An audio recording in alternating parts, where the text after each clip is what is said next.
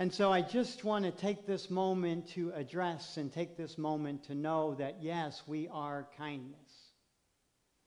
Yes, we are a path of practical Christianity. And I am so proud of that. You see, for the last few weeks, our churches throughout the city have been sitting vacant. Their doors closed and their doors locked. And recently I got together with several ministers who live in and through the Kansas City and the surrounding area, and we were having a discussion. And in the midst of that discussion, a group or a few of them said to me, "Wow, how do you do it? How do you feel comfortable knowing that your church is located in the inner city with so many homeless, quote-unquote, people and so many undesirables and so many, quote-unquote, deplorables in your area? How do you maintain the consciousness that your church is safe? Wow, we hope you have an awesome security system. Aren't you afraid of people breaking in?" And I was aghast.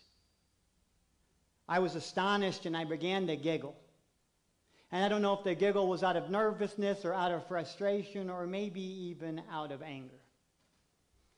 Because when this question was pointed at me, how do you and your inner city church keep things safe from those in and around you who ministers were terming as homeless and undesirable and undeplorable? And yeah, I think I had to giggle and I had to laugh. And they said, "Well, why are you laughing?" And I said, "Just based on your question, I now understand." And they said, "Understand what?" You see, for the last few years, I constantly get the question, how come Unity Southeast continues to flourish? How come Unity Southeast continues to grow while churches in and around the city are closing their doors and they're struggling to maintain their congregations? And in that question, how do you keep these people out? I realize exactly why this is happening in our churches throughout the city. You see, while many churches are trying to figure out ways to lock the doors to keep the quote-unquote homeless out, or the quote-unquote undesirables out, or the quote-unquote undeplorables out, our church, Unity Southeast, is spending most of its time trying to find ways to open our doors and to let them in. And to let everyone who comes within earshot of Unity Southeast in. Yes, our church is located in the inner city. But those who live in and around us are not seen as inner city, they're seen as inner circle. You see, the homeless, the undeplorables, the unmentionables, those who are looking for a hand up, those are part of our inner circle. They are what grows our church each and every single Sunday. Yes, these homeless, these undesirables, these unmentionables, they are the core, they are the rock, they are the truth of who we are. And you see, yes, we do have a brilliant security system. We've got electronic doors that lock, and we've got cameras that are state-of-the-art, and we've got closed-circuit video, but none of those things matter primarily because they are our secondary line of defense. You see, our church is protected by those who live in and around it, those same homeless, those same deplorables, those same unmentionables. They're the ones that keep our church safe because they know. Because they know that if Unity Southeast is protected and Unity Southeast is safe and Unity Southeast is wrapped and embraced, and they know. You see, because they know as long as we are safe, they have a family. They know that as long as we are safe, they have a friend. They know as long as we are safe, they have a resource. They have a shelter. They have a warm meal. They have a helping hand. They have a listening ear. They have an open sanctuary that stands in and stands as hope and as love and as light.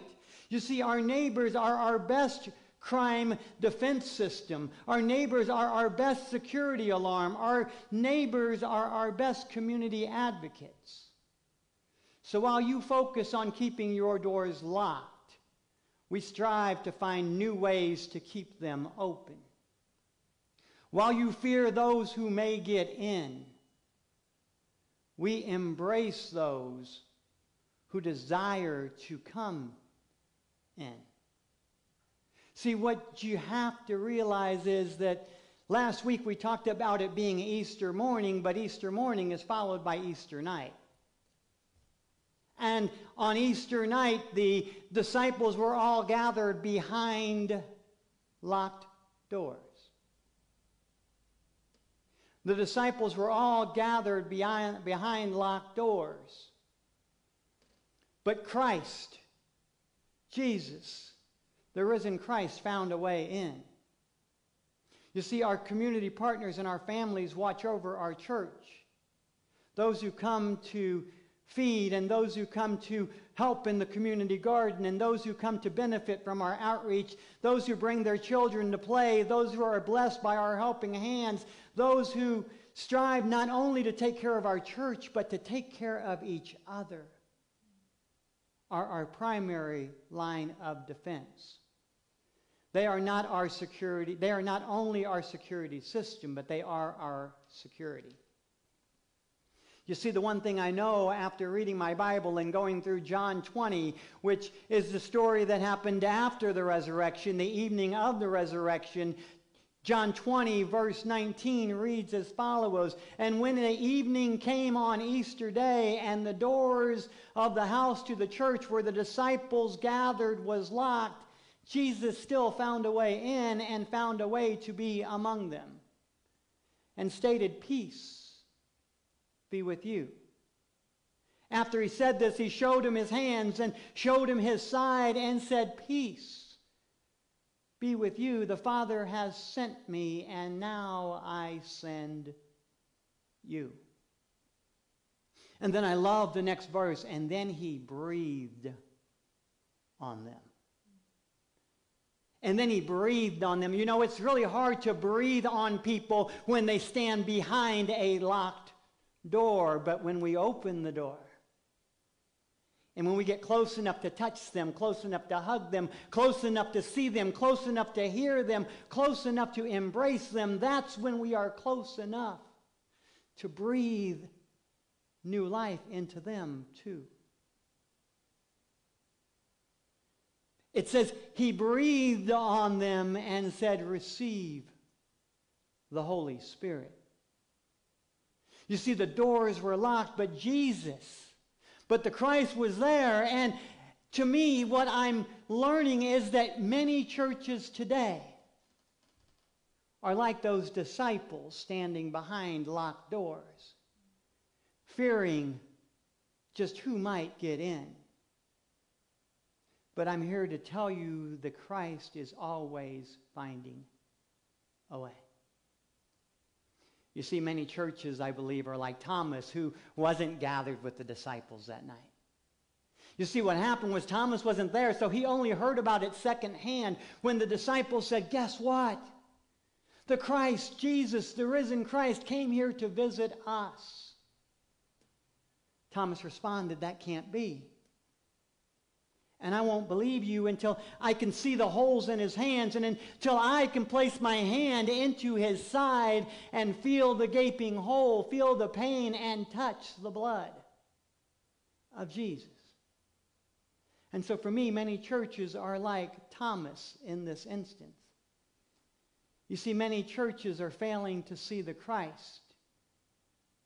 And I think that failure occurs because we spend so much time judging people and looking for their mark of imperfection, looking for where the nails have gone in their hands, and not realizing that oftentimes the very churches that are searching for the marks are the ones that are placing the nails.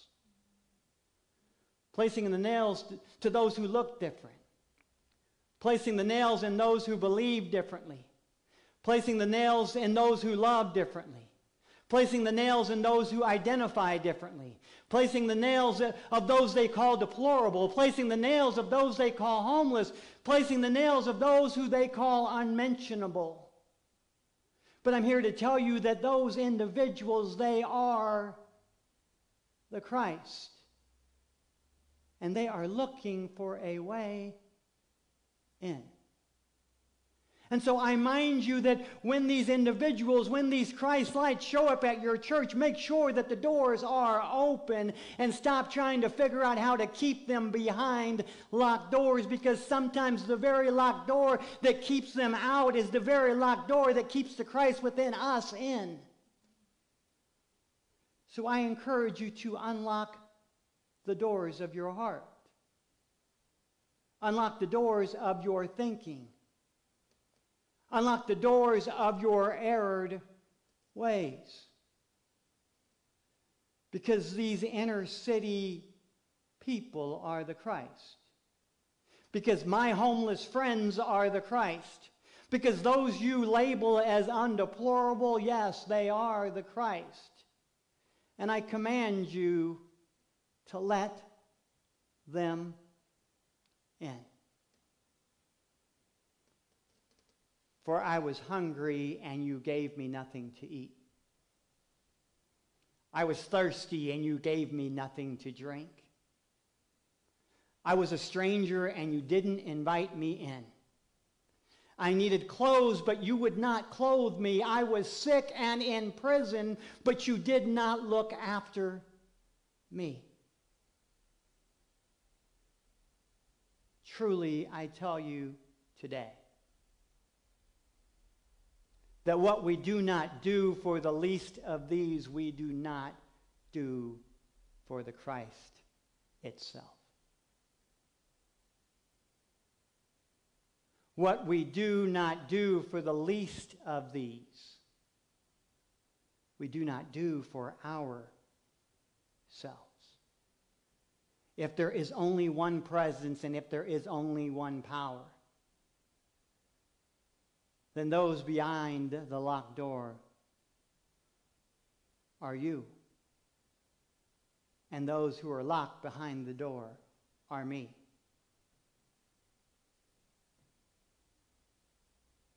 So today, I say let them in.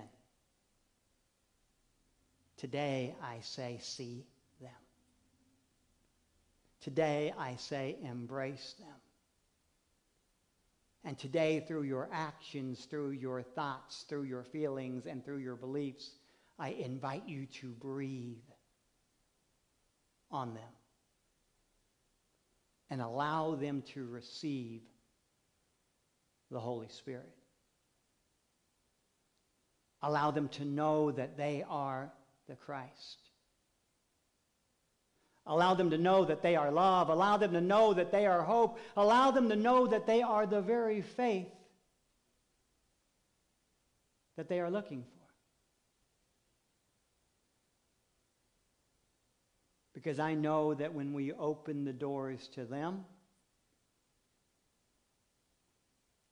we broaden the view for ourselves.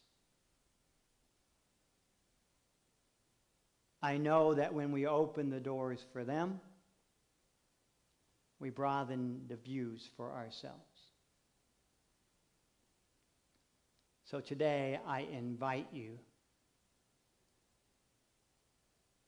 much like the churches and the ministers I spoke to unlock the doors to your heart. We are better than this. No one deserves to be seen as less than.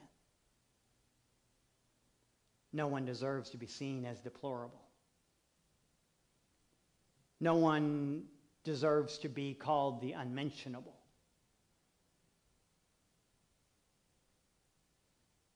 And if we're deeming people homeless, then let's help them find a church home. God bless each and every one of you. I'm so glad you chose to spend this morning with us. And if you need a place to go, and you feel like the world out there has locked the doors to you, know that our doors are open. And we are ready, and we are waiting, and we are loving, and we know that you are the Christ. Living your life as both a spiritual teacher and spiritual student is not about learning or becoming anything. It's about remembering and living as the truth you are. With deep conviction and enthusiasm, Reverend Randy Fickey guides and encourages others to go within to their intimate space to find their infinite truth. Welcome to I Am Spirit Creating.